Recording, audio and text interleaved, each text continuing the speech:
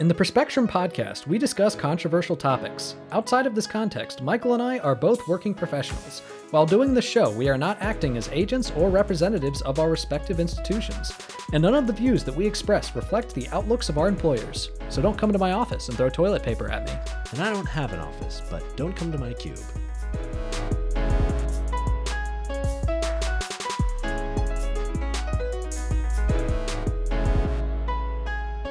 Hello and welcome to the Perspectrum. I'm Michael Bloom. And I'm Nathan Seelove. Today we have an incredible episode lined up, if I do say so myself. I would actually say it's quite credible. Yes, it is. It is. It's incredible that the episode is this good and all the information is totally credible. Yes.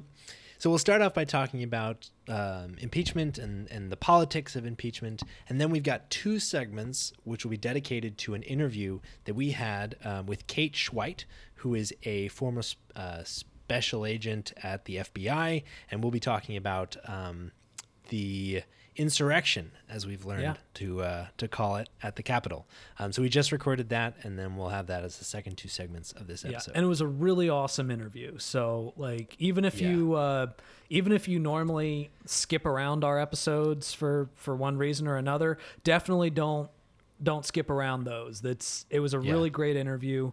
We really appreciated having her on here, and I am so excited for you to hear what we talked about. Yeah, she had a lot of amazing things to say. Just a great perspective. Really just totally changed kind of how I was approaching the whole issue. So if you're interested in really understanding how these things work, what it was like, or what was going on the ground, what we should have expected or not from the different groups involved, like, it is an awesome interview. Speaking of what's going on the ground, let's get the COVID numbers. You see that segue, Michael? That's why I make the big bucks. That was really seamless. Okay, so we'll get the COVID numbers out of the way because they suck. So worldwide, 92.7 million people have gotten COVID, which is up from 87.7 million 7 days ago. So that's about 5 million new cases, or about 715,000 new cases per day. So far, 1.98 million people have died from COVID in the world, which is up from 1.89 million last week. So that means approximately 13,000 people have died from COVID per day worldwide. In the U.S., COVID has gotten way worse while we're all looking the other way. So I guess it turns out that when you get thousands of people, thousands of super angry super spreaders together to yell and scream, you get a lot of aerosols. So at this point, 23.6 million people have gotten COVID in the U.S., which is up from 21.9 million last week, which is about 286,000 new infections per day. So that means that of the world's 5 million new cases, the U.S. makes up 2 million of those, which is 40%. And we make up 5% of the world. And we've referred to this comparison a number of times. And if you go back and listen to those episodes, if you track the data, it for a while there was like 20%. We were making up 20% of a week's new cases, and then it popped up to like 30%. When things got really bad, it was 35%, and now it's at 40%. And it's because we're losing this battle. So far, 393,000 people in the U.S. have died from COVID, which, by the time we record next time, it'll be 400,000. By the time we record next time, it'll be the worst case scenario that Trump balked at the beginning of the pandemic and said, well, it's not like we are going to get there. If worst case scenario, we'll get there. Yeah. Remember when he said that 100,000 to 200,000 would be a success story? And we all laughed at him. We all were like, seriously? That's acceptable losses to you? Well, by his own standards, he has been a supreme fuck up. So in the last week, the U.S. has had 23,000 new deaths, which is 3,300 deaths per day, which makes this past week the deadliest week of the pandemic. That's a 9/11 every day. You want to talk about something lighter? And this time I actually mean it. I feel like you could use the 25th Amendment for Trump's COVID response. Unable to execute the requirements of his duties in responding to COVID. Yeah. Like, oh my God. Yeah. So let's talk about impeachment. Haven't we been here before? For the first time ever in U.S. history, I can say yes. Yeah. So the House just voted to transmit articles of impeachment from the House to the Senate, which means that, as you'll learn probably later on in our episode with Kate, that's like the charging document for basically the crimes that Trump has allegedly committed, which he would then be convicted for by the Senate. Yeah. And the final vote tally was 232 to 197, with 10 Republicans voting to impeach the president. Mm-hmm. 10 Republicans. That's remarkable. Yeah. Especially in the House. Especially in the House. Keep in mind, it was a little over 100 that voted to try to overturn a democratic election. That just shows you how deep the divide is, how people in Congress really do live in different worlds, that there's over 100 Republicans that were ready to just overturn a democratic election, and and there are 10 Republicans and all the Democrats who are just ready to historically invoke a second impeachment process. This is prime time. Yeah. I mean, for sure. This is absolutely insane. And Michael and I want to spend some time talking about basically the strategies here, why we're doing this, potentially some other options, and what we think about it. So before we get too much into impeachment, let's talk a little bit about the 25th. Yeah, for sure. So I definitely want to talk about the 25th because it's gotten kind of a fair amount of like play recently for a relatively obscure amendment about succession. And that's specifically because of Section 4 of the 25th Amendment. And bear with me, I kind of want to read the text so we kind of know what's actually going on in this and like what we're actually talking about. I'll do it quickly. So it reads, Section 4 of the 25th Amendment. Whenever the Vice President and a majority of either the principal officers of the executive departments or such other body as Congress may by law provide, so basically that's the Vice President and the Cabinet, so whenever they transmit to the President pro tem of the Senate and the Speaker of the House of Representatives their written declaration that the President is unable to discharge the powers and duties of his office, the Vice President shall immediately assume the powers and duties of office acting as President. So basically what that means is like it's specifically the historical context was specifically to provide a mechanism for transferring presidential powers from the president in the case where the president is still alive but not able to execute their duties. Yeah. So you worry about things like the few hours that Abraham Lincoln was alive after being shot, when there was no one who could execute the powers of the president. Yeah. And so like that's kind of what it is designed to do. Yeah. And the House recently passed a resolution, which they transmitted to Vice President Pence, asking him to invoke the 25th Amendment in order to subsume the powers of the presidency from Trump, arguing that in like violating his oath, inciting insurrection, he was violating his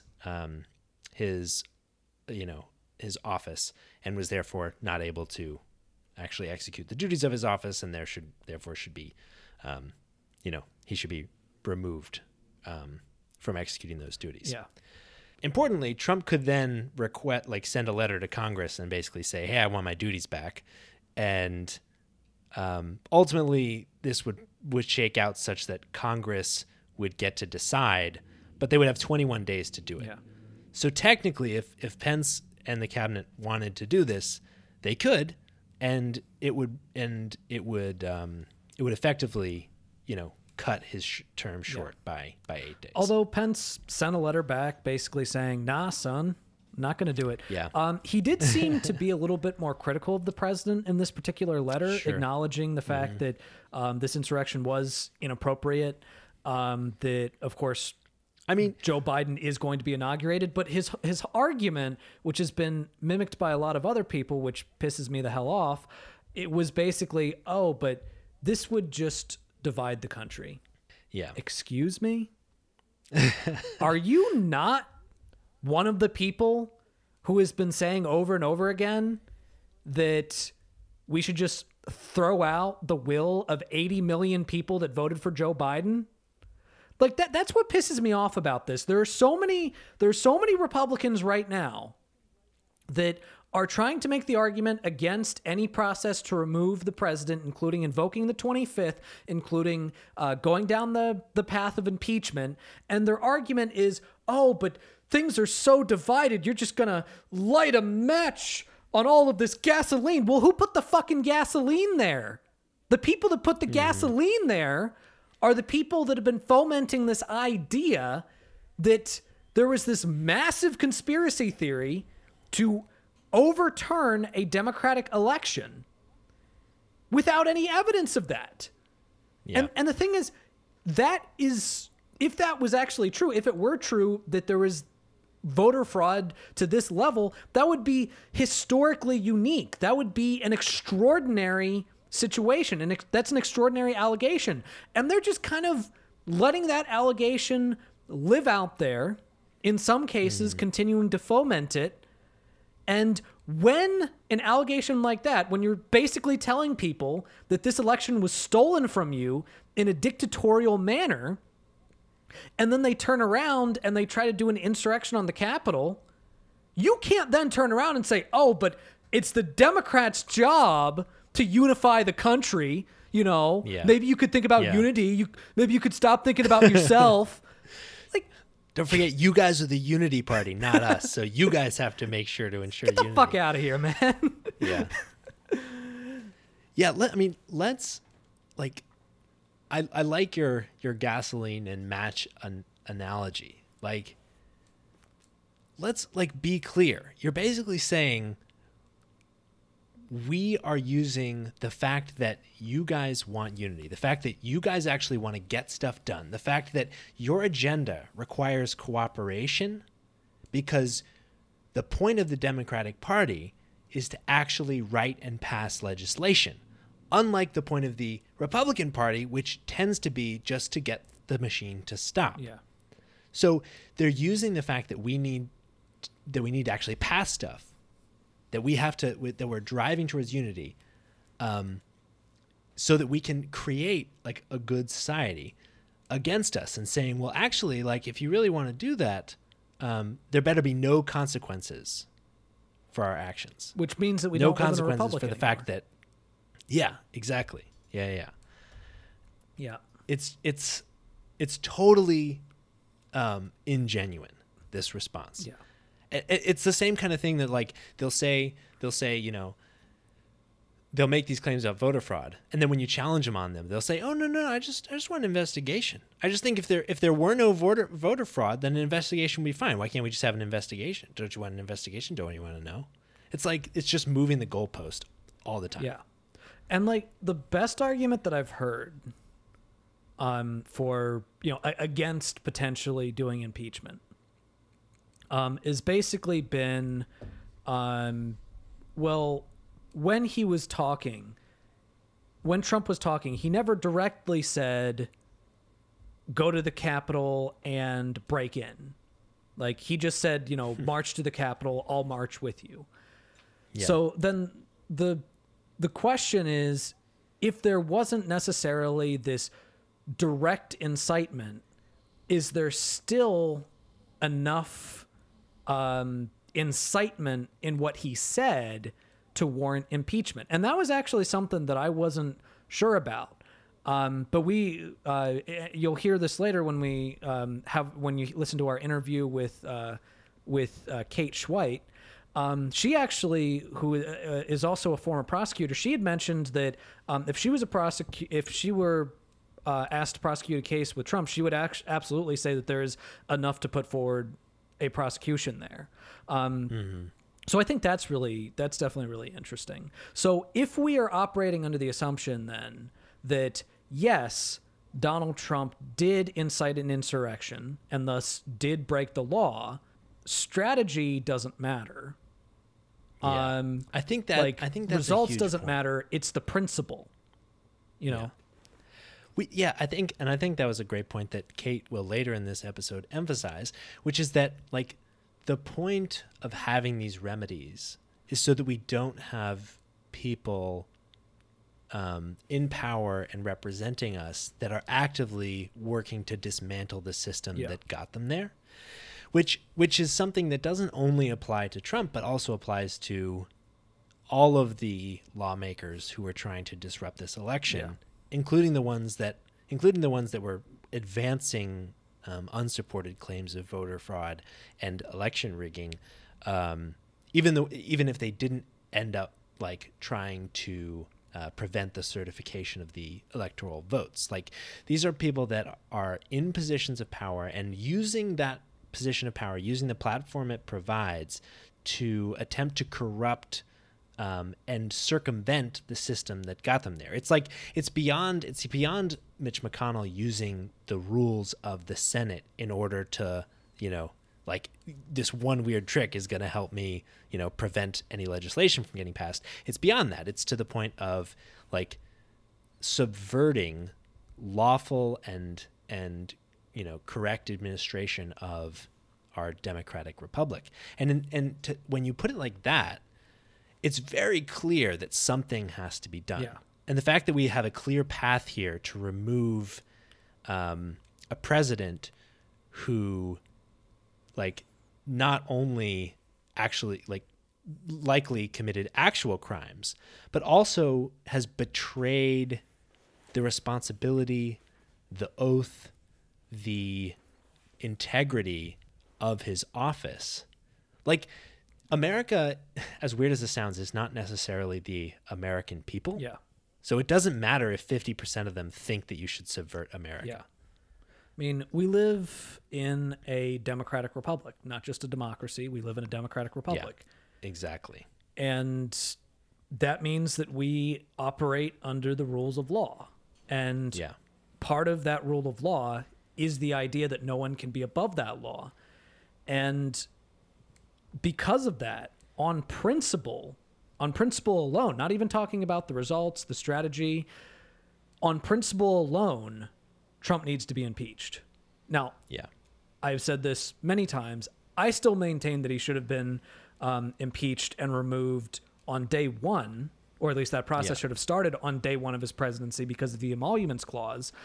But, I mean, if inciting a sedition against the United States Capitol doesn't fall under that category, then I don't know what does. Yeah.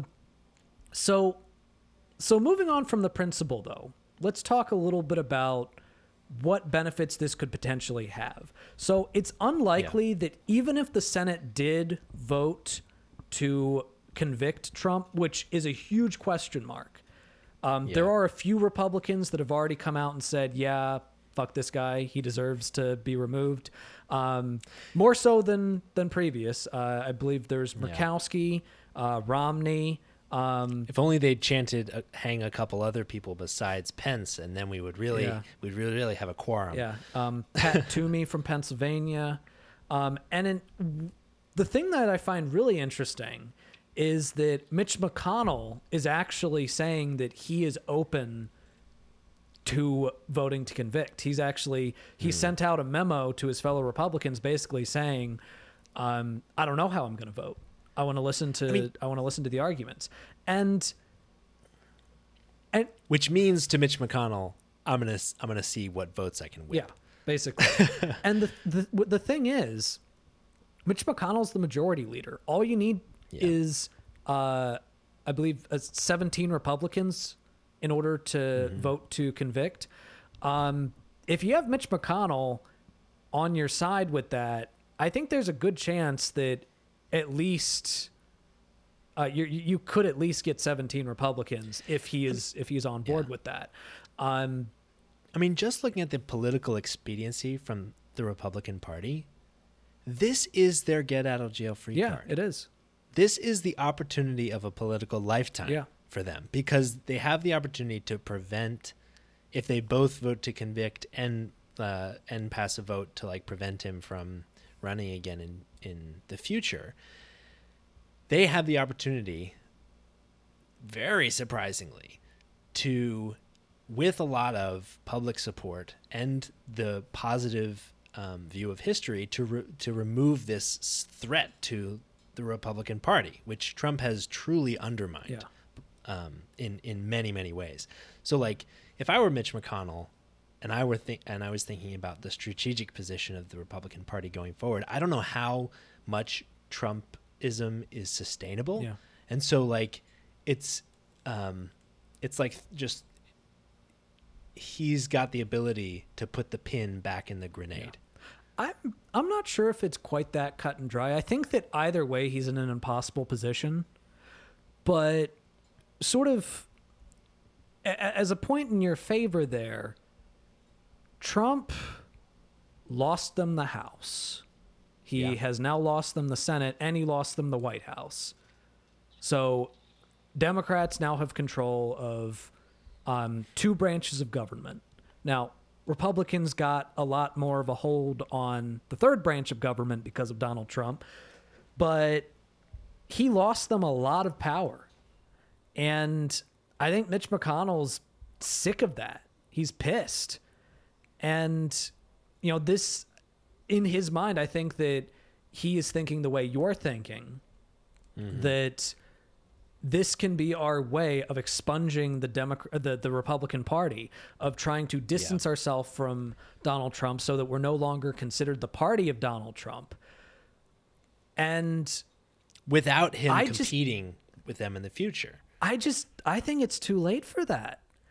The thing is, I think that either way, the Republican Party's fucked, because there are too many Trumpists, even elected Trumpists, that are just going to have an all-out civil war in the Republican Party. And it's going to end up destroying the Republican Party. But I also think that if he continued to embrace Trump, that would also destroy the Republican Party, because Trump's approval rating in most polls has been going down even more. I believe the last few polls that I checked were in the 30s. But the thing is that like 38, 37%, they really like Trump. And if you start talking against Trump, they're going to turn against you. So it's like they have this coalition that will defend Trump no matter what, but that coalition is not even close to a majority of the country. So they're never going to get a majority of the country only appealing to that coalition. But if they stop trying to appeal to that coalition, then they lose that coalition. And then they lose anyway. So I think the Republican Party is fucked no matter what. Yeah, I wonder. Yeah, I mean, that seems like it's a plausible kind of answer to the case on how that would shake out. On the other hand, I wonder if the rejection of Trump, because so much of the blame of his administration is on him rather than on all the Republicans that have enabled him, because he's just so loud in your face and is like, you know, he seems like the person that everybody is focused on. I wonder if I wonder if he would bet that would pull some of the blame from the rest of Republicans, and then they could sweep up the rest of the Trump coalition. Maybe not to vote for McConnell per se, or any of the Republicans that are still in there, but like could like sweep up the rest of the Trump group to try to, pull Republicans. Because ultimately, all they have to do is pull enough moderate Republicans along, and like I guess turn out enough Trump Republicans in order to win next time. Yeah. But yeah, I don't know. I'm hoping that what McConnell and other Republicans determine is that it in fact is in their best interest. I don't know if it is, but I hope that's what they determine. Yeah, I hope they want to. Yeah. So if you're listening to this, and we know you are, forget about all that stuff I said about being fucked either way. Yeah. Don't listen to Nathan. He's a liberal snowflake. He doesn't know. So some of you might be asking, well, but Donald Trump is going to be gone next week. And we actually got into this a little bit with Kate later, but I'm going to go ahead and kind of say it again here. There are some advantages to this. One of the biggest things is the fact that if Donald Trump is impeached and convicted, which, I mean, well, he's already been impeached. If he's convicted, then that bars him from ever being able to run again. And there has been a lot of talk about him trying to do a 2024 run. And, some people, some leftist commentators that I've seen, seemed to be making the mistake of saying, oh, yeah, go ahead and do that. That would be hilarious. And, he would definitely lose them the presidency. Motherfucker, that is what got us into this in the first place. Yeah. I mean, no, you're probably right, but I'm not willing to take that chance. I don't know. Give Donald Trump 4 years of no responsibility and just a mouthpiece. Yeah. And you won't be able to make any of the arguments about how shitty of a job he's doing. Yeah. And all he'll have to say is, "Oh, there's not going to be another pandemic." And then he'll be president again. No. There's not a risk we can take. And also, especially not with literally the lives of a lot of people that he would affect. Yeah. So that, I think, is the biggest advantage, biggest practical advantage at this point. Because I really don't think, even if he is convicted, it's going to happen before Wednesday. Yeah. And there's no way it would happen before he's out of office. Like it's not a way to get him not to be president for the last couple of days. Yeah. But you can hope that it will have other benefits in addition to the fact that we just should be impeaching people that are in public office and actively working against the responsibilities of their public office.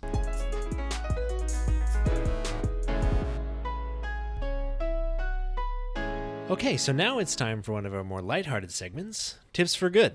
So Nathan, why do we do Tips for Good every week? Well, Michael, we do Tips for Good every week because start spreading the news. I'm leaving today. We are a great big part of it. New York. Actually, you know what? I kind of hate New York because it's a city. And I hate cities. So let's just do it because it makes the world a better place.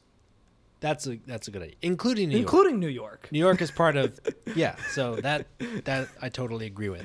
So Michael, what is our tip for good this week? So our tip for good this week is a very practical one. And it is to use a website or an organization, more specifically, called givewell.org. To make the best possible decisions. Wait. I got this. So this is a place where you can go to get premium wells, right? Yes. It is all about... No, it's not good well. No. It's give well. It's where you can give someone a well. Oh, you can give someone a well. Yeah. So it's like... No. What I was thinking is... It's like a Candygram and then they dig a hole. No, what I was thinking is it's a website where, people can go to give their premium wells, but I'm assuming it would also... at the same time be a distribution platform for said wells, right? Yeah. That was my logic there. That is not it. So give good. No, sorry, it's givewell. Givewell.org. And their big focus is figuring out what charities are the best, which sounds weird a little bit when you're thinking about charitable giving, right? Like, if you're giving to charity, isn't that enough? Isn't that good? Well, sometimes it is. And sometimes it's the Trump organization. It's not. Yeah. Well, and it's not only about what they do, but it's about how well they do it.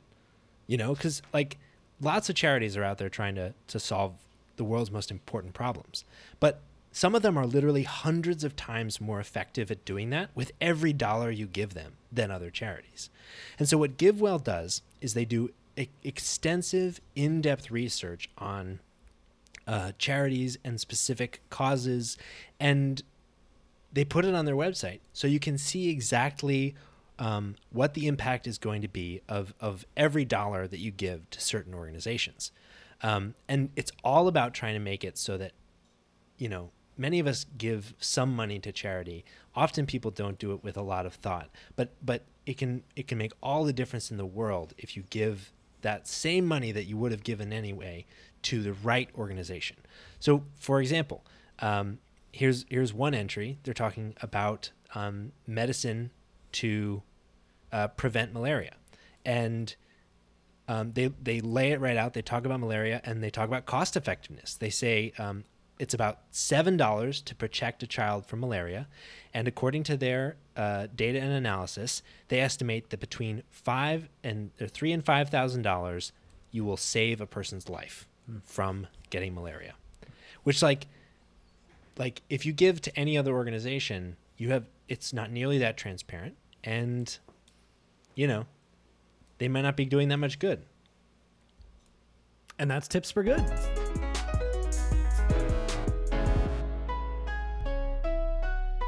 All right. Today we have a very special guest. She is a former special agent for the FBI, a former prosecutor, and currently an attorney and consultant in crisis management and active shooters. Kate Schweit. Kate, thank you so much for joining us. Hi, guys. Thanks so much for letting me in today. Yes, there's so much to get to. Honestly, when the events of last week happened, I really thought that there wasn't going to be much more that would come out after we had really gotten into the details of it.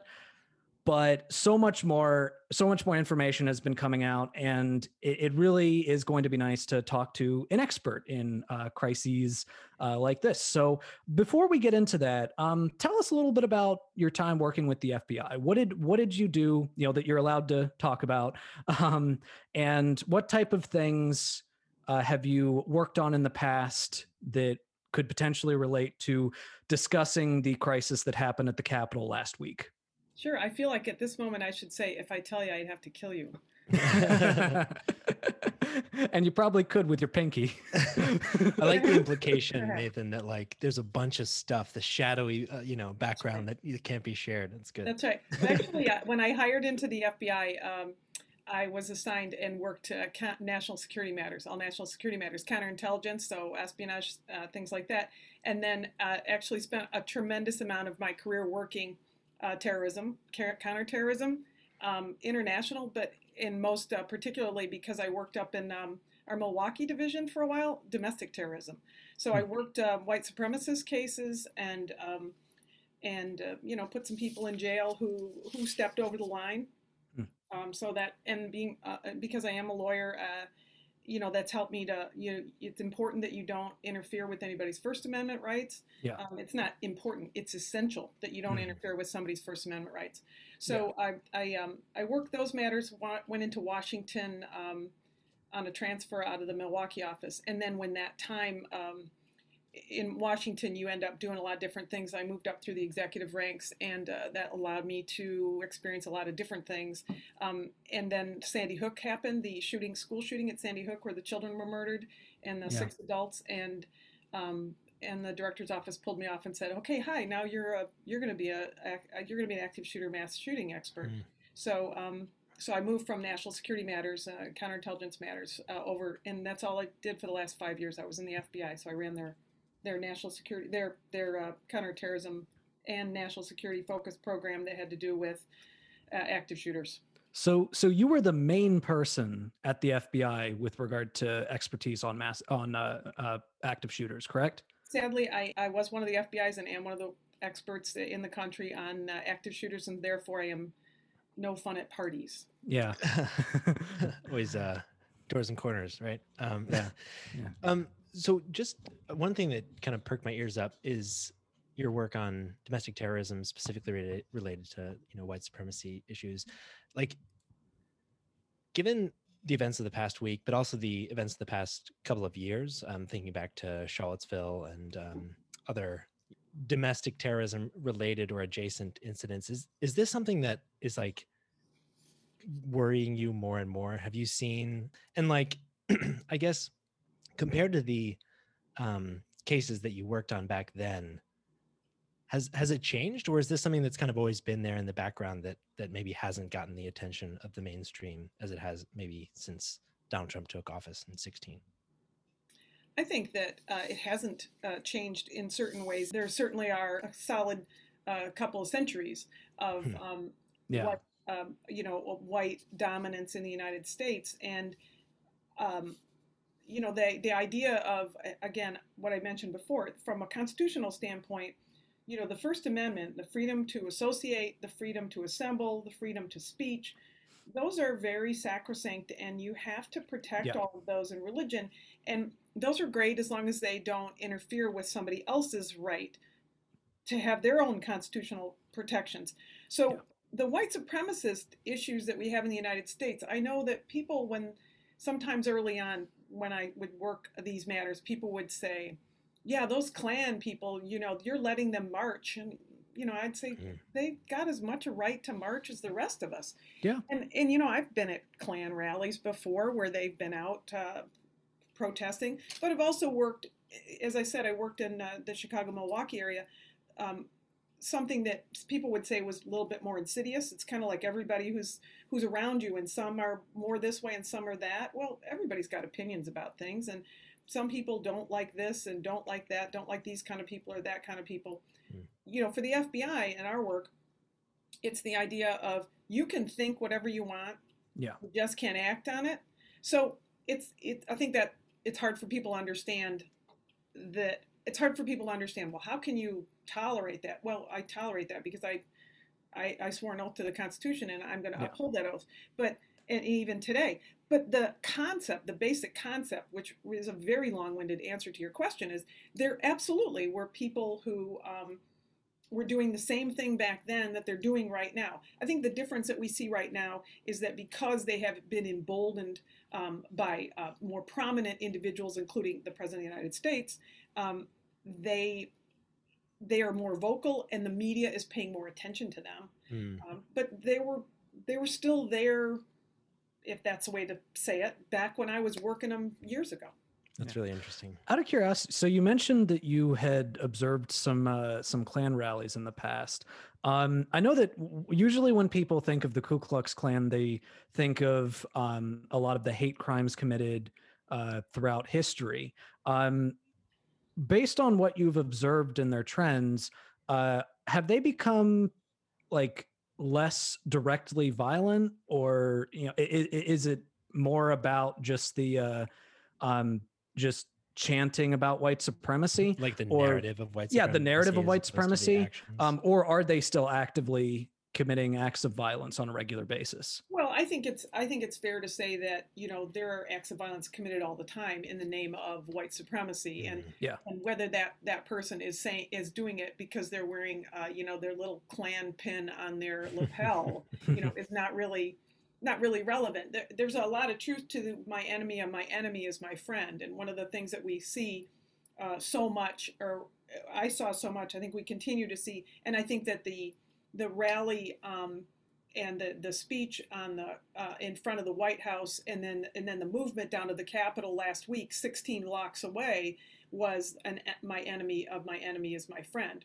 There were people there. I know people who were there watching the president speak because they're fans of the president, and they're loyal American, prior military. They would never even ever consider lifting a hand against somebody else in the United States or against the government. But but within that same group, there were different, very different groups.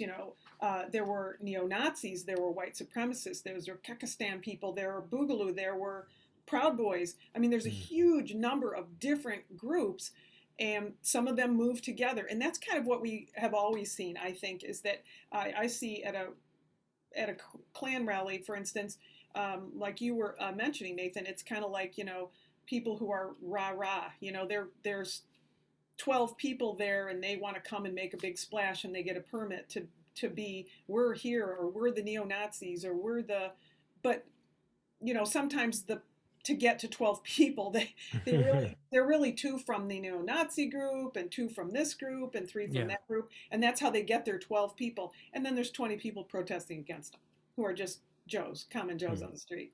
Interesting. So I think that brings us to a good segue into discussing the riots. So one of the things that you have had a lot of experience with, one of the things that you has worked with throughout a lot of your career, is gathering intelligence. So specifically looking at the intelligence that was gathered regarding the potential events that were going to happen, why is it that it really feels like the response to the riots at the time, for lack of a better term, shit the bed? I mean, yeah, why was that? I mean, before I answer that question, here's what I'm going to say to you. The most important thing you have to remember for this entire podcast. No, I'm kidding. Words matter. You say riot, right? You say riot. These were insurrectionists. Some of them were insurrectionists, right? Some of them were rioters. Some of them were peaceful protesters. But the ones that committed crimes were criminals and insurrectionists. And I think that's the fine line, right? People who climb into the Capitol, as we've seen now, videotapes of organized efforts to break through windows and plot out the mapping inside to take over a building, people who are saying, while they're holding their own cameras, my favorite kind of criminals, while they're holding their own cameras and saying, we're going to take over this building. In order to take over this building, we need to move through those doors to get through these rooms. You need to get more people over there. That's the kind of video that we're seeing right now, right? So from an intelligence standpoint, that's the best, dumbest kind of criminal you want. But these are just from words matter, rioters, protesters. These were insurrectionists. They were there to take over a government. Yeah. So with that slap down, which I didn't mean it to be that way. Oh, no, absolutely. And that was actually going to be one of my questions later, as to whether or not it was appropriate to say insurrectionists. So I'm glad we seem to be on the same page on that. I mean, I think there's been a lot of talk back and forth about, so I'm not even getting to your intelligence question yet, but I promise I will. But, there's a lot back and forth about, are these protesters, and would people have treated people differently with the Black Lives Matter, and we can have that conversation separately. But that's too where I think the words matter, right? Because is this a protest? Is this a march? Is this just a few people who got out of hand in a march? Sure. No, not when they're chanting "Hang Mike Pence." Hang Mike Pence. That's not a rioter. That's not a protester. That's an anarchist. That's an anarchist. Yeah. So your question that you asked me about 3 hours ago was about intelligence collection. Intelligence collection in this case, I can tell you a huge amount of intelligence comes in. I don't have the intelligence briefings from last week, but as a longtime agent working through this, I can tell you what we do every time.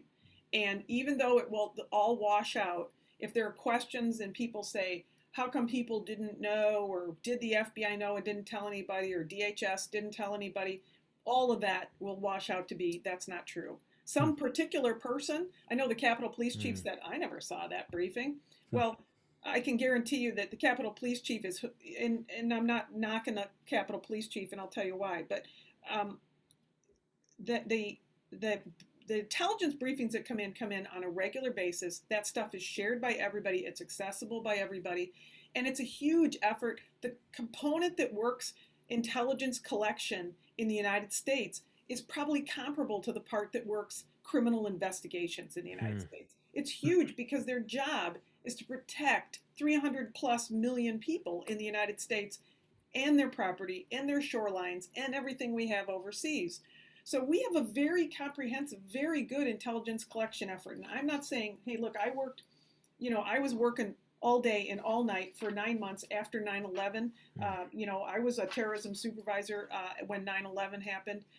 I get that you can do better on intelligence, but when it comes to basic intelligence on something that everybody who was on 4chan, 8chan, Snapchat, you name it, knew about, we knew about it too. And we knew about it, and we didn't have like one FBI analyst collect that information, put it in a little memo, and put it in a drawer. That stuff goes out. There's a system for that stuff to go out. So I respect the fact that a particular individual might have said, we weren't aware of that, or we didn't know. But the difference between what went on last Wednesday and what's going on next Wednesday, last Wednesday being this insurrection, an anarchistic movement, and this coming Wednesday, which will be a week from now, which will be the inauguration, is that the inauguration, the team that coordinates and runs the intelligence and makes the planning for that, those two events are completely different. What occurred last week was in some ways, I'm going to say spontaneous, but what I mean is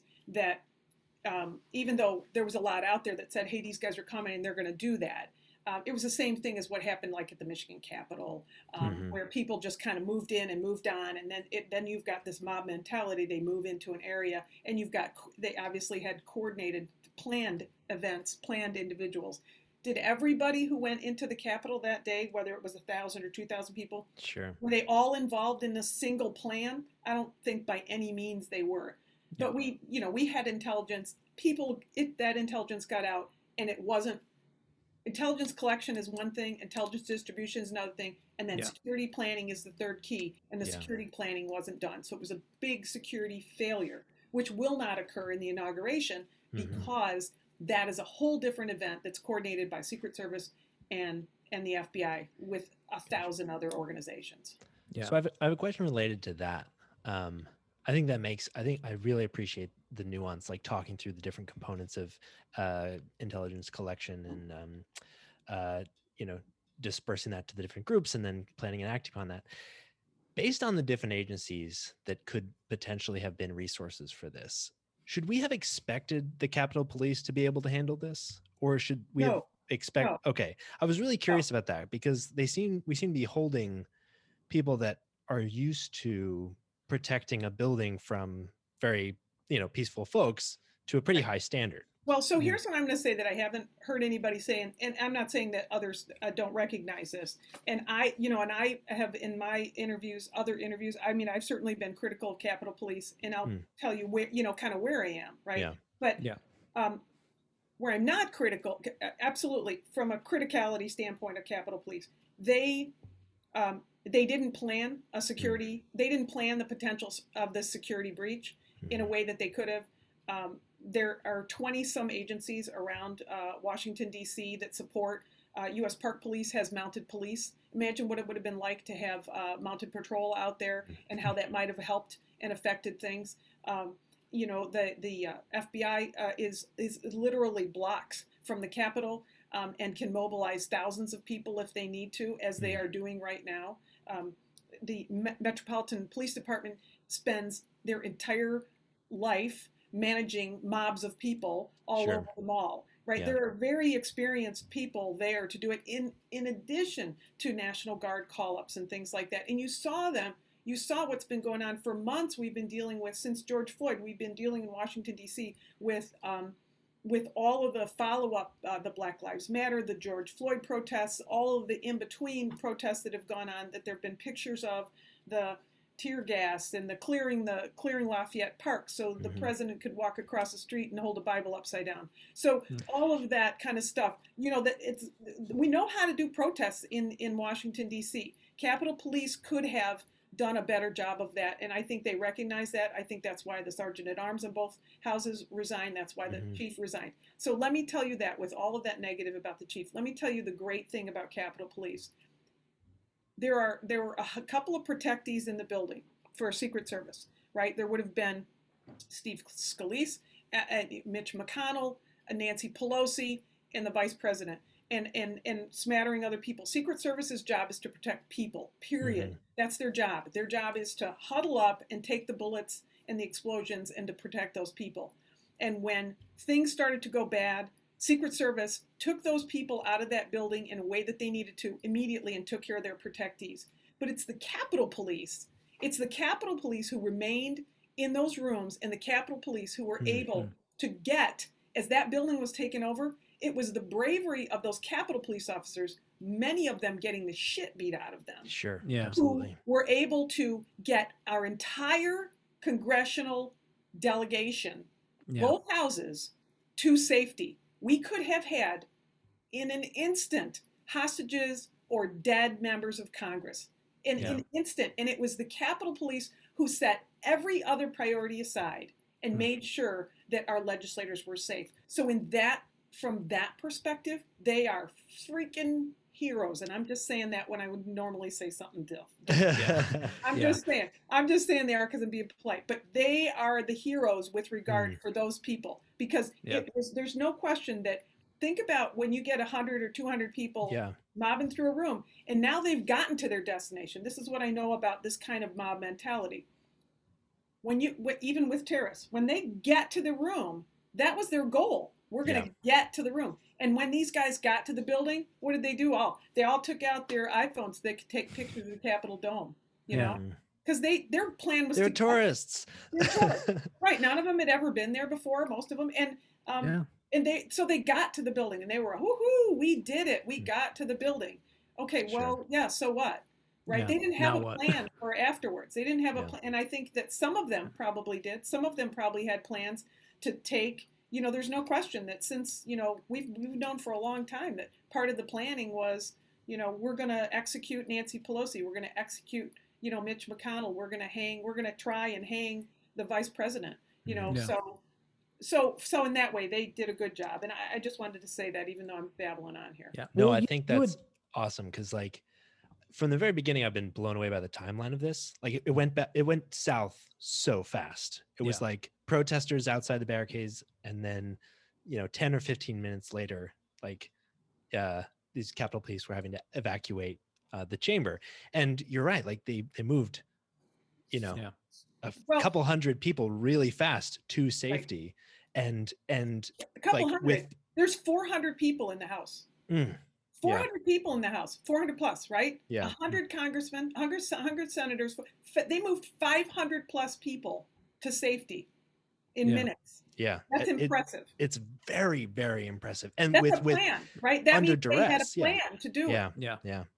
That's a great point. Absolutely. Well, you had mentioned earlier that the Capitol Police, they're trained to handle protests, but as we established, these weren't protesters. Hell, these weren't even rioters. These were insurrectionists. And I believe the last time something like this happened was like the War of 1812. Yeah, I think 1814 is when the Capitol was run over. Yeah, the War of 1812. Mm-hmm. So yeah, I do definitely understand that argument from the point of view of there is a lot that the Capitol Police did do, and there was one officer that unfortunately did end up losing his life in the line of defense. Beaten to death. Yeah, he was killed. Yeah, he was beaten to death. Yeah. Imagine beaten to death. Yeah, by people that like a week ago were probably posting Blue Lives Matter things on their Facebook. Oh yeah, carrying around Blue Lives Matter, right? And a week ago they were posting that on Facebook while they were barbecuing in their backyard. So now it's time for one of our favorite segments, Ass Hat of the Week. So Nathan, who is our ass hat this week? Well, Michael, our ass hat this week, I do declare, is our favorite Southern belle, Lindsey Graham. I think that's the way we introduce him every time. I just love saying "I do declare" in his voice. Yeah, that's fair. I agree. So what did he do this week to get him on our show? Well, you know how Lindsey Graham is a deeply principled man. And all he cares about is healing the divisions in our country. And he went on Fox News. Yeah, and he called... Wait, going on Fox News is totally against uniting the country. I mean, fair point. But he went on Fox News. He bravely said, quote, "I'm calling on President-elect Joe Biden to pick up the phone and call Nancy Pelosi and the squad and end the second impeachment." And he was making the argument that Trump had given a statement last night and that he committed to a peaceful transfer of power. And he made the argument that he has put aside his disappointment in the results of the election for the sake of unity for the country, and that he hopes that Joe Biden will have that same integrity. What a hero. Wait a minute. What's this thing I'm seeing on here? I'm seeing a bunch of clips on my computer randomly of Lindsey Graham trying to overturn the votes of 80 million people that voted for Joe Biden in a way that that's unity, right? Yeah. That's 100% of the people voting for one candidate. That's unity. So the reason why Lindsey Graham is our asshat this week, and we talked a little bit about this in our impeachment segment, but the reason why he is our asshat is he is standing up here pretending to be holier than thou and basically saying, oh no, all of those conspiracy theories that I was spreading that led to an attack on the Capitol by insurrectionists, that created all of this division, and now it's on you, Democrats, to fix it. Specifically Joe Biden. Who probably doesn't have that power. No, he even said like, oh, President Joe Biden says that he doesn't have the power, that Congress has the power. But no, President Biden, you have the power. No, he doesn't. As president, don't let anyone tell you don't have the power to do whatever you want. That's what we've been doing for 4 years. Yeah, I think that, and I think it's hilarious. Like, I think it's very telling when he says, call up Nancy Pelosi and the squad. You realize that the squad hates Joe Biden, right? You realize that the squad doesn't give a shit what Joe Biden says, right? Like, Joe Biden is against Medicare for all, against the Green New Deal, against free college tuition for all. Like, in other words, the reason the squad got together. The reason why the squad exists in the first place. Like, you think that he is actually going to have any influence on the squad? You see, this is what happens when you have been living under a Republican president who you have been completely ass-kissing the entire time, where everything he says becomes your new Bible, your new gospel. You see, that's not how Democrats tend to view their presidents. We don't view them as these perfect monoliths that we need to get behind everything they do. And to the extent that we do that, there are lots of people on the left that spend a lot of time criticizing that, ourselves included. So, no, Joe Biden does not have that power. Congress does. And you don't get to turn around and talk to us about division when you're part of the reason that this insurrection happened in the first place. So, fuck you very much. No, thank you.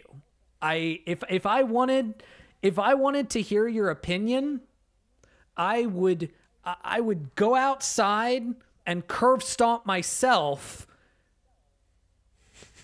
and then cut my fingers off. So congratulations to Southern Belle Lindsey Graham for being our asshat of the week.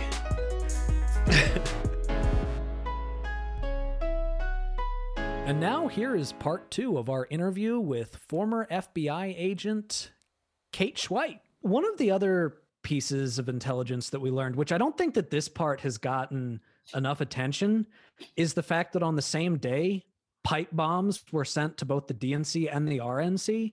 So some of the things that I've seen, and I want to know what your thoughts are, and based on your understanding, one of the things I've been seeing is that could have potentially been with the intention of diverting Capitol Police away from the Capitol to make it easier for there to be a storming insurrection. So if that's true, then perhaps for a lot of people it was spontaneous, but there would have definitely been some people in that crowd that were planning this on happening all along, right? Oh yeah, those are good points, and I think they were covered, but I think unless you're a news junkie, you don't catch it as much. But for sure, there were pipe bombs, not mailed to, they were planted at both the RNC and the DNC offices, and there were others. One of the people inside had 11 pipe bombs. So there were definitely problems with that.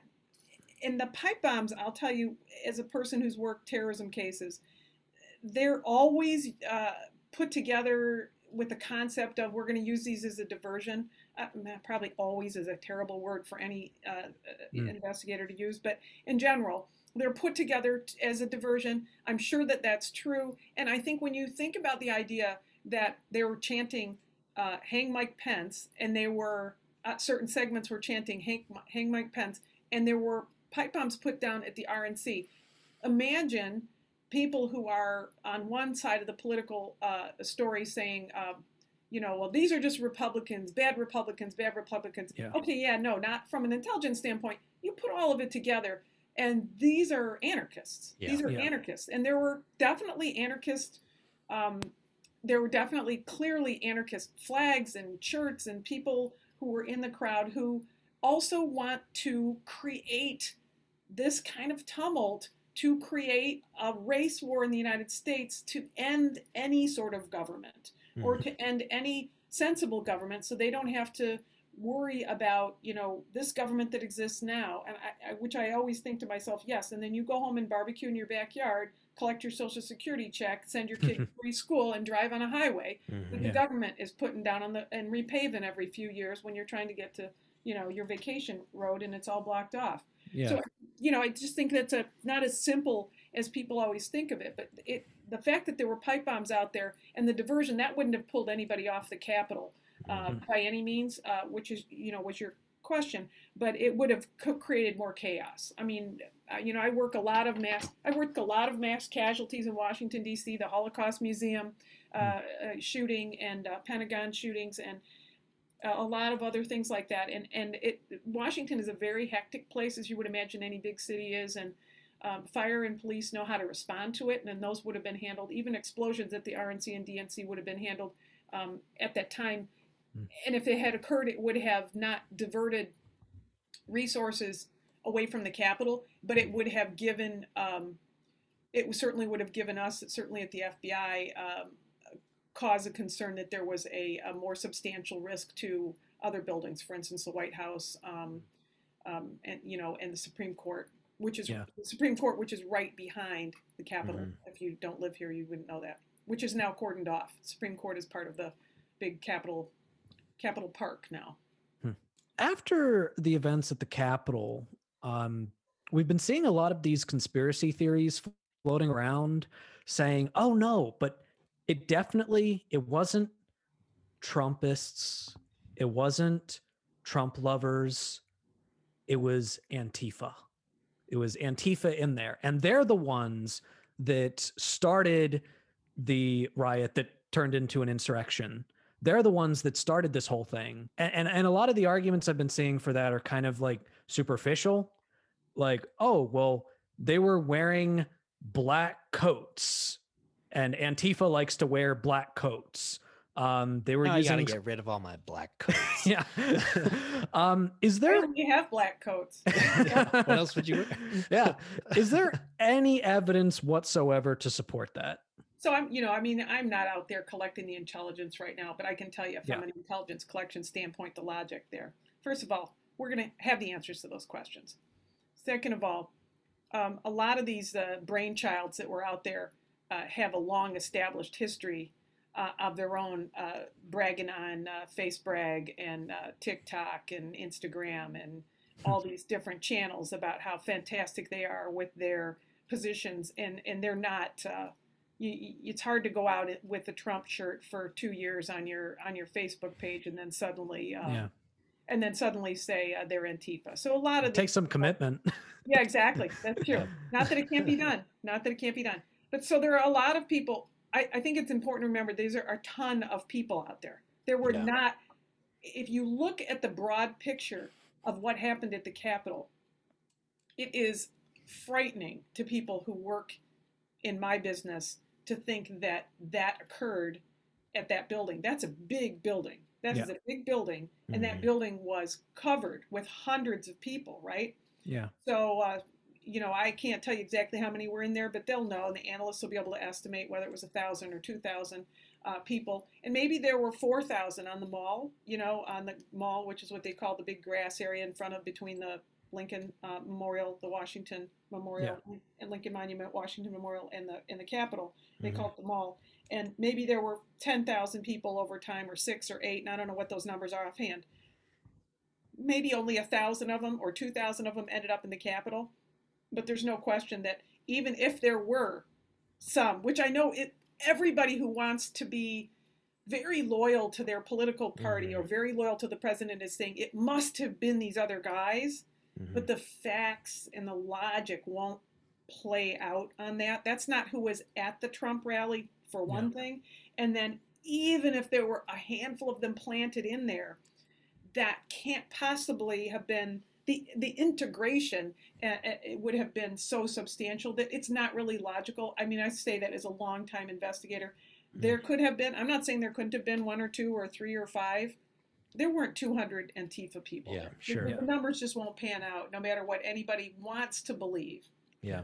And also, based on my own understanding of Antifa, they're not necessarily an organized group. It's more just an ideology that anybody that is willing to, take more drastic steps in order to fight against fascism or what they perceive to be as fascism can call themselves Antifa. Isn't that? Right. Isn't it's that like it's like QAnon. It's an ideology. It's just here's what I kind of believe. There's not. I think that's the hardest part about working.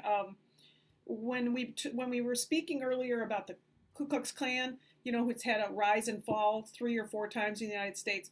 That's an organized group that has little grand poobahs that have little lapel pins. Nobody hands out cue cards that are saying, nobody hands out Antifa cards and says, here's your membership card. Yeah. So from an intelligence standpoint, when we're going from an investigator standpoint for the FBI, when we're going after somebody who might espouse something, well, to say something is you're absolutely legally able to do that under the First Amendment. So we in some ways I don't know, this may sound callous, but like in some ways we don't care what you say. We just care if you're going to do something. If you're going to do something that's violent, you have to take that step. That's the legal answer as a former prosecutor, right? You have to have that step. Even as an agent, I couldn't go to a prosecutor, a U.S. attorney, and say, I want a warrant to go search this guy's house or this guy's car or get into his email access. I can't do that unless I have a step in furtherance of. That's the legal standard. So I have to have their words and a step in furtherance of. It's like somebody who says, I'm going to rob a bank. I can say I'm going to rob a bank. But until I start to do something, a step in furtherance of, like I rent the car and drive up to the front of the bank, and I buy the gun that I'm going to use pursuant to my plan, and then I get off my car and I start going in. All right, now you're going to get arrested. Interesting. So, sort of in that same realm, talking about the threshold for which something becomes a crime. In your professional opinion, does the president's words to what turned into this insurrection, because he gave his rally, he gave a rally to them earlier in the day. Do you think that he bears any legal responsibility for what happened based on what he said? Well, I guess that's kind of going off of your experience as a prosecutor. Yeah, I would say, one of the things that, you can charge anybody with anything, but it doesn't stick, right? And a prosecutor's not going to charge unless they think they have good evidence. I happened to be listening to the president's speech that day, and I remember when he said, I'm going to march down there with you. It's funny that those are the words that they pulled out now, because which when he didn't. right, which he did not do, right? But when he said, "Now you march down to the Capitol, and I'm going to be there with you," I think are the words that he used. I'm going to be there with you, and I think he might have said, "I'm going to march down with you." And I remember repeating that to somebody just a minute or two after that on the phone, and I said, "Yeah, not unless there's a golf cart." Right? Or not unless, not unless he's going to be driving, his detail's going to be driving him down Constitution Avenue so that he can, foment that type of activity. So, I mean, I remember him saying that and thinking to myself, those are not good words. And I think and then I see those are the exact words that they plucked out and said, here's part of what he was saying that was inciting. Inciting there's a legal standard for inciting, right? You can't yell fire in a crowded theater is the classic rule for incitement. And I think in this case, when you talk about, whether he's responsible for inciting this insurrection or conspiracy from a sedition standpoint, there certainly is plenty there to charge him. Whether or not a judge or a jury would convict him, there certainly is plenty there to charge him, and I wouldn't hesitate as a prosecutor. Interesting. Really interesting. So then, I know that impeachment, which passed just a few hours before we started recording, I know that impeachment is more of a political process and not necessarily a judicial process. But the idea behind impeachment is supposed to be, here is a specific crime that was committed by this president. So I don't know if you're the right person to answer this, but I'll go ahead and ask anyway. Do you think that what he did, what he said, and what ultimately happened warrants impeachment? So impeachment itself is just the charge, right? Mm-hmm. Yeah. So it's like when you charge somebody with a crime. Yeah. And I think that I think there's little disagreement amongst the majority of people who have now voted and impeached the president for the second time in history. Only president who's ever been impeached twice. The impeachment is the charging document, and I don't think there were any issues about the facts of the charging document. I listened to the arguments today that were brought up, and nobody said these facts are in dispute. Mm-hmm. So I guess I should say impeachment and removal. So no, it's actually it's impeachment and conviction, right? Or conviction. Right. So the conviction now the trial then now it goes over to the Senate for a trial, right? In whatever format. So as Lawrence Tribe just said today, a constitutional scholar, a brilliant guy, first people say, well, can there be a trial if he's finished? He's going to be done. He's going to be out of office in a week. The Senate won't meet until after he's gone, after he's no longer president. Yes, there's plenty of precedent. He can be tried after he's gone because that's what the Constitution itself allows. The Constitution itself allows that if he conducts himself as in office, he can be convicted. The value in convicting him, which is probably not what you asked. I'm babbling so much I lost track of your question. You're good. But the value in convicting him, and whether there is a political will to convict him, you're right that impeachment is a political movement, but that's the only skill set that the Senate brings to the House and the Senate bring to the table, right? They can't charge somebody criminally. That's the job of the U.S. Attorney's Office or the Attorney General, right? So they're the only tasking they can do. And if you look historically at what the purpose of an impeachment is, and it's been used before in the United States, the concept is, and the stuff that's in the Constitution, the words in the Constitution are specifically there to say, if you have worked against this country, we don't want you to be able to be part of this country administration. And that's what the Constitution says. That's what an impeachment is for. And what we would get with a Senate conviction, when a lot of people say, well, what difference does it make he's out of office?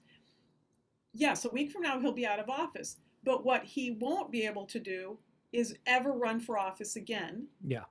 Now, I will say that. I will say for you taxpayers out there, he also has his $200,000 a year pension pulled, and he doesn't get that.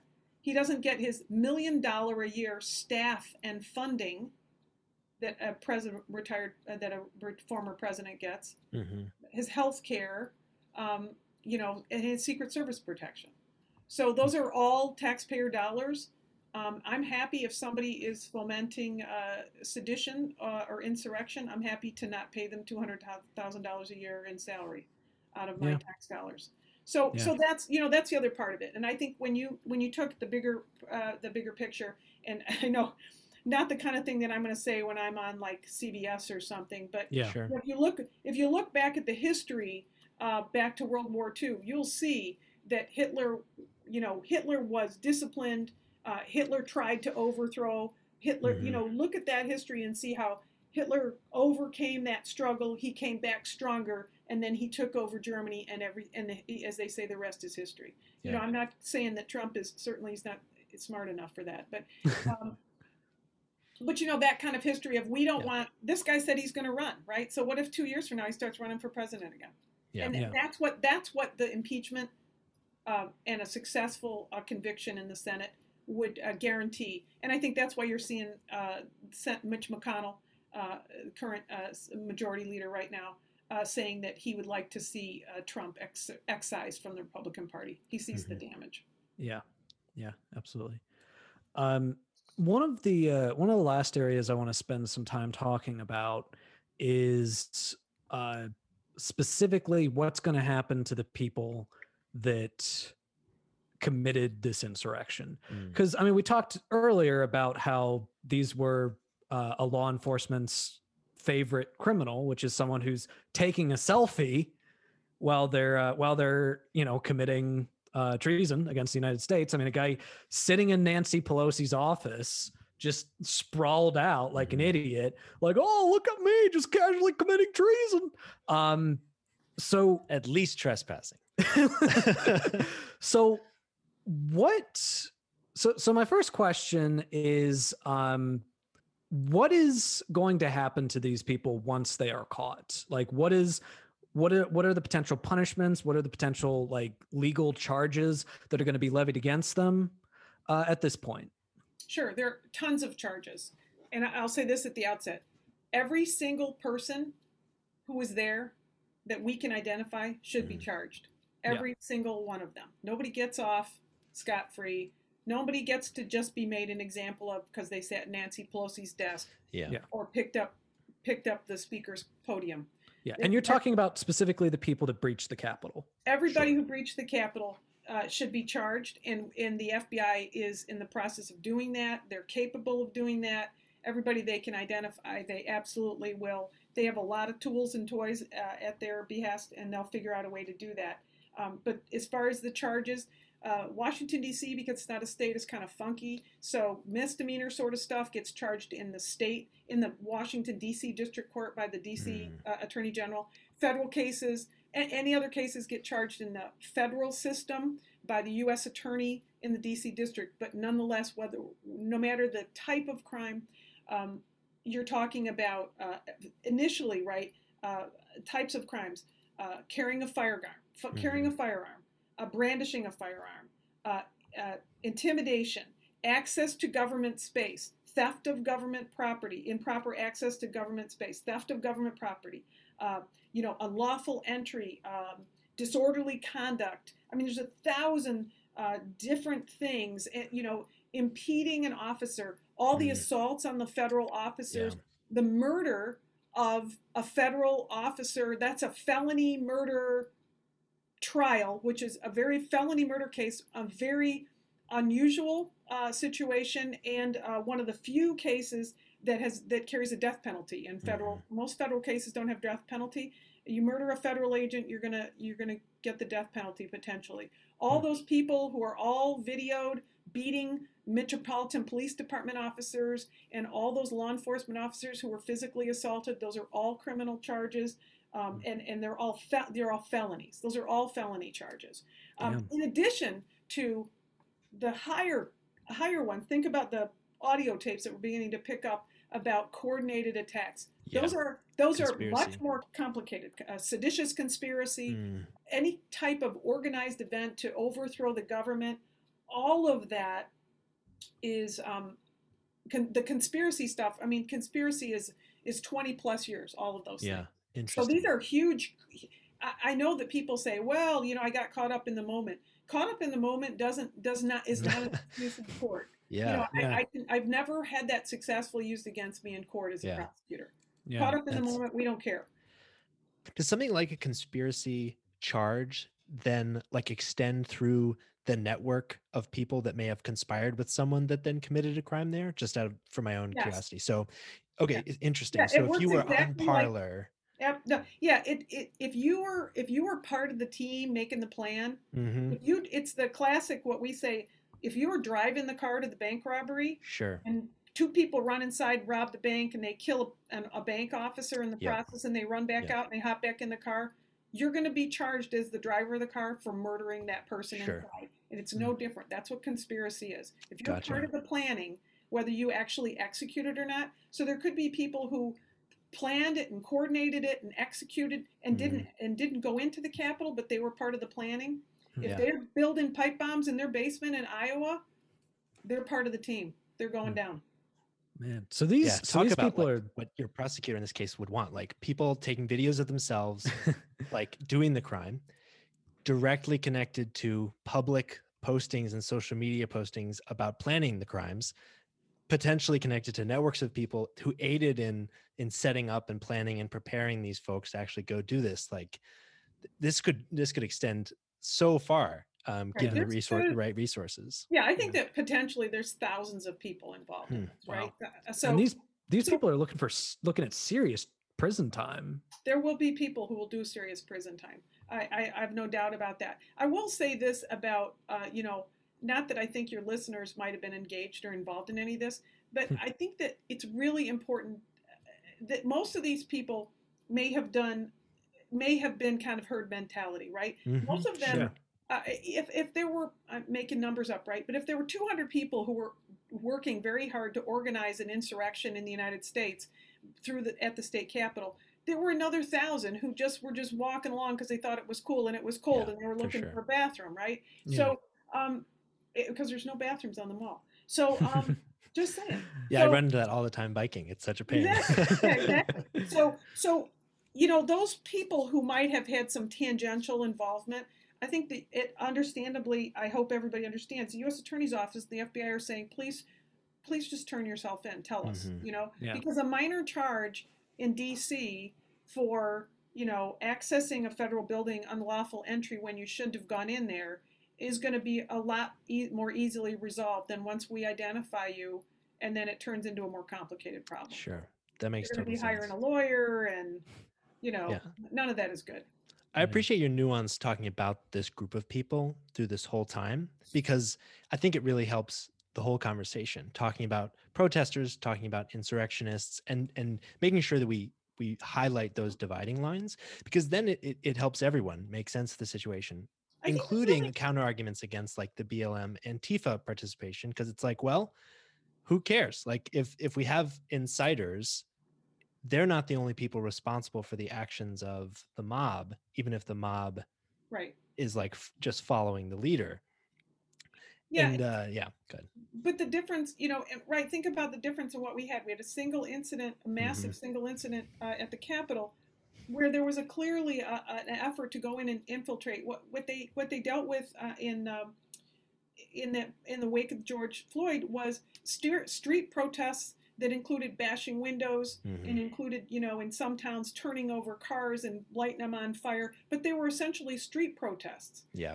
This is a completely different type of protest, march effort. And so they're really comparing them all the time and saying, oh, they should have done this. I will say this, though. There's been a lot of kind of second guessing, a lot of backyard, a lot of whatever that phrase is, where people are like, oh, let me explain, and they're drinking their beer and saying, this is what they should have done. Right? Yeah. There's been a lot of second guessing about whether or not they should have had the National Guard there. Sure. But there's a lot of after the National Guard was out during all of the protests after George Floyd, there was a large concern in the Washington region about militarizing the streets, and there was a lot of criticism about it. I think the Pentagon said that straight out, that they were hesitant to, and they told that to Capitol Police, they were hesitant to send the National Guard in, because the National Guard if it was going to support the Capitol, had to come out of a Pentagon authorization because D.C. is not a state. Mm-hmm. Yeah. Gotcha. And the last question that I want to ask, I know I said last question a question ago, but well, we know how reliable you are now, Nathan. But Not I even do a want source for your own mind. Come on. I mean, lie implies intent. But the last area that I do want to touch on a bit more, because you just alluded to it, there have definitely been a lot of criticisms about the way that law enforcement handled these protesters and how they tend to handle left-wing protesters, Black Lives Matter protesters, and the like. So would you say that that's an appropriate criticism, that there might have been some political bias in that they weren't as afraid or taking it as seriously as they should have been, as they might have if these were left wingers or primarily people of color? Yeah, I mean, I've heard that criticism. I think it's a fair criticism. You know, whether it's fair criticism to everybody, you know, I can't say, but it. You know, I think when you do the analysis and you say, okay, well, here's the intelligence, and how should you take this intelligence that I have for you, boss, and how should you turn that into a security plan? I think that probably it's absolutely fair to say that there was probably a certain segment that said, look, you know, these guys who are going to this, and I think maybe it was just a straight up mistake on the part of the security planners to say, people who are coming to Washington are coming in for this Trump speech, and they generally don't have violent issues in Trump speeches, and this is going to be a Trump speech. And whether that was a failure on the part of the people doing the intelligence analysis to say, yeah, there's a whole group coming in for that, but there's a whole other group coming in for this. They maybe bucketed them all together in their minds, in some people's minds, and that might have been, well, we're going to bucket them all together and say, well, look, those Trump guys have never caused any big issues before. And whether that translates, and certainly, absolutely, there are certainly people who would have said, well, you know, those white guys have never done that before. I'm sure there are people who think that way because we're, you know, human beings. And so, you know, all human beings have implicit bias in different ways. And and to deny that some people might have seen it that way, I think is disingenuous. But, you know, whether everybody made that mistake is hard to say. I really just think it was a security analysis, a failure of intelligence analysis to plan from a security standpoint, because they knew that the march was going to be, the plan was going to be down 16 blocks away at the White House, and then a failure to really take it and dissect that intelligence and say, yeah, but. And then when you add on top of it a fomented crowd who had, you know, words that were much more, even much more direct on the speakers before the president came out, and then the president turns around and says, march down there. He invited them to march down there.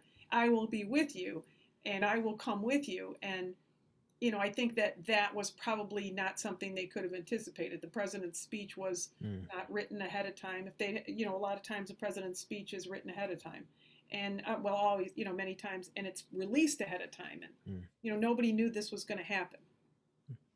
I mean, I think that's what they would say. Nobody knew this was going to happen because who could have thought that all of these Jenga pieces would have come together? In that short time. And you know, Michael, you said before about how, well, this happened, and then just a minute later and a minute later. Here's what I know as a mass casualty expert. You know, 70% of active shooter incidents end in 5 minutes or less, half of those in 2 minutes or less. Violence happens quickly. No one has time to think about it. And that's exactly what happened here. Yeah, which puts all the emphasis on preparation for these kinds of things, because there isn't time for reaction or backup. You have to have a plan. You know, the Capitol police officer who shot and killed that woman, who was very vocal, right, as we now know, about getting into the Capitol, and she was going to take back the Capitol.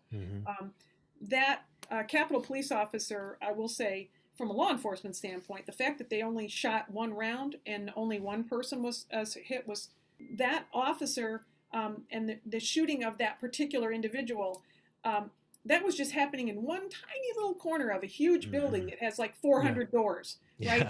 So I think it's very easy to say Capitol Police should have done this, or they should have known that, or they could have, why weren't there more backup?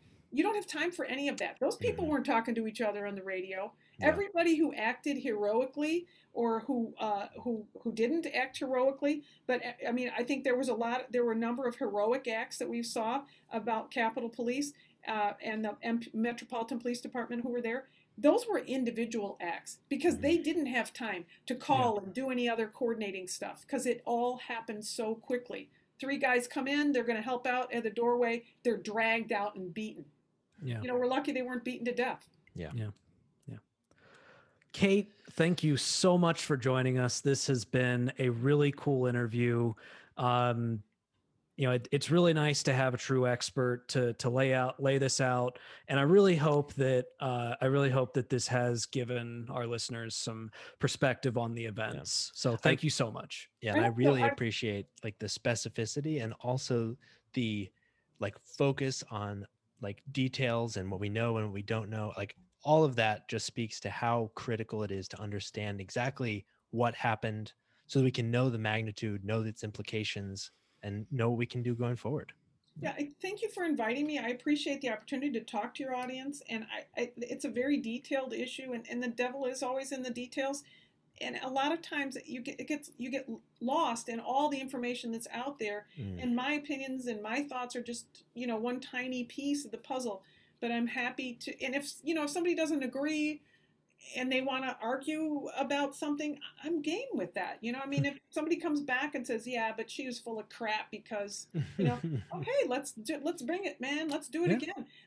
Because I do think that we did more than anything else. I was communicating earlier today before we got together with a person who I know is in a militia group, who is a prominent person, who said, oh, I want to talk to you and do a podcast with you. And I said, absolutely. Because he said, I don't think that people are talking to each other anymore, and we need to talk to each other.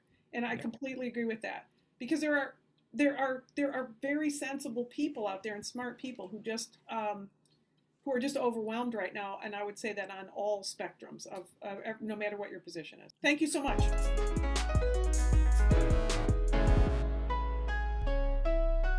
And now to round out our episode, we will end on a high note. So Nathan, what's your highlight this week? My highlight this week is the fact that my wife has gotten the first round of vaccines, the first dose of a vaccine. And that takes a lot of anxiety off of my shoulders. Now, of course, to people watching who might have been vaccinated, which is probably very few people, we still want to take precautions for now while there is still a pandemic raging, because you might be part of the 5% that this vaccine isn't effective against, or various other things. You still might be you might not be able to get infected, but you might still be able to infect other people in some way. So we do want to wait until there is herd immunity before we start really making things go back to normal. But it makes me feel so much better that she has that extra layer of protection, and I hope that I'll be able to get that soon. Yeah, dude, that's so cool. I don't think I've ever been so jealous of a shot. Yeah. Yeah, it's amazing. Yeah. So what was your highlight, Michael? Honestly, my highlight is going to be Friday. Yeah. This week has kicked my ass. and I'm so ready for it to be over. And honestly, this episode has been a real highlight through the whole week. It's been a hard week, so I'm happy to do it. And one last thing that we've got to tell you guys about is that after... this is episode 64. After 64 episodes, I guess we'll be 65 next week.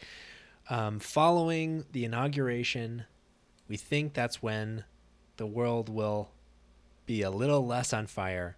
We're going to be taking a short break from the Perspectrum. Yeah. So just a couple of weeks where we won't be putting out episodes. We're going to be thinking about the show, thinking about the way forward in the Biden during the Biden presidency. Yeah. and bringing great content to you in the rest of 2021. Yeah. And to be clear, we are going to be coming back. So, we know you're going to miss us. And we'll still have the same theme song. Yeah. So, but we do need just a little bit of a break. yeah. Just for our own sanity, just so we can breathe for a bit. Yeah. Yeah. Cool. And with that, thank you so much for listening to The Perspectrum. You'll hear from us again next